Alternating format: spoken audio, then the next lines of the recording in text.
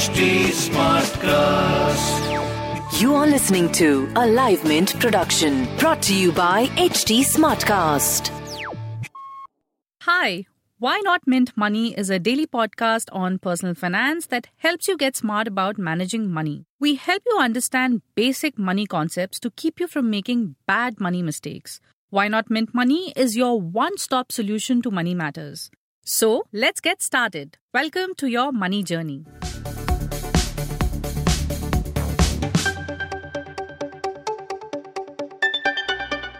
Hello everyone and welcome to Why Not Mint Money. This is Neil Borati from the Mint Money team. And today I'll be talking about how you can reduce the transaction costs on your foreign exchange transfers.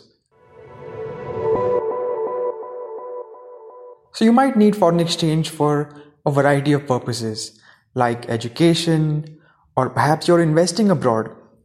And transferring money both in and out of India is a very expensive proposition. So let's understand the costs involved first. Roughly, you can break them up into three different components. So first, there is what is called the currency spread. This is the difference between the buying price and selling price of the company that a bank or financial institution will offer you. So for example, if the dollar is trading at 75 rupees to the dollar, the bank will buy dollars from you at say 72 or 73 and it will sell dollars to you at 77 or 78. This is so that the bank can make a profit. And the same goes for other financial institutions. So this spread is quite a big part of your transaction cost. Then there is also the bank's commission. So often this is an absolute amount, something like 500 rupees or 300 rupees. And on that commission, GST at 18% is charged. Then the third component is the GST on the currency transaction itself. So even if you ignore the bank commission part, just the transfer alone attracts GST, and this is given by a somewhat complicated formula. But the end result is that if you transfer small amounts of money, you end up paying quite a relatively high rate of GST on that transaction.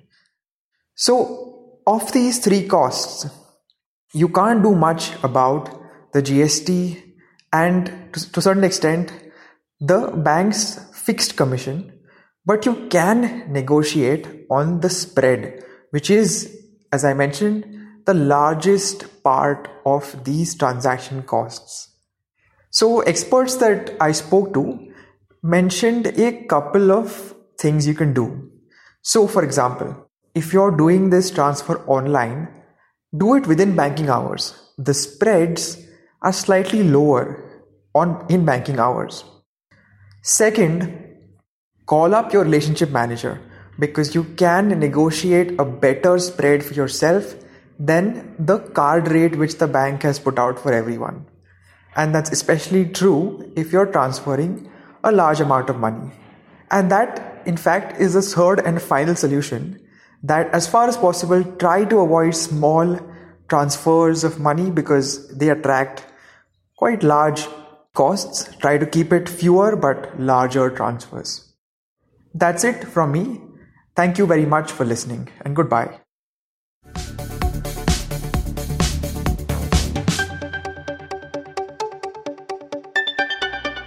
Thanks for listening in. We're also available on livemint.com, and if you're old school, then do pick up a copy of Mint for some insightful coverage.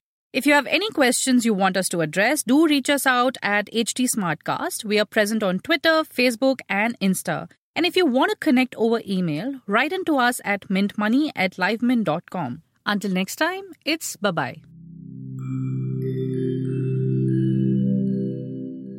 Hi, I'm HT Smartcast, and I hope you're safe and well. The next episode is about to begin. But just a small message of solidarity before that. In difficult times like these, living in isolation isn't going to be easy. But what if Working from home, our own comfort zones, helps us discover new ways of being. What if this calm, this rest, it helps us listen to ourselves and the people around us more deeply? While that happens, you can find me at htsmartcast.com, connecting you to the world of comedy, culture, motivation news. You know, just in case you need some smart company. Thanks for listening. Take care. This was a Live Mint production brought to you by HT Smartcast. HT Smartcast.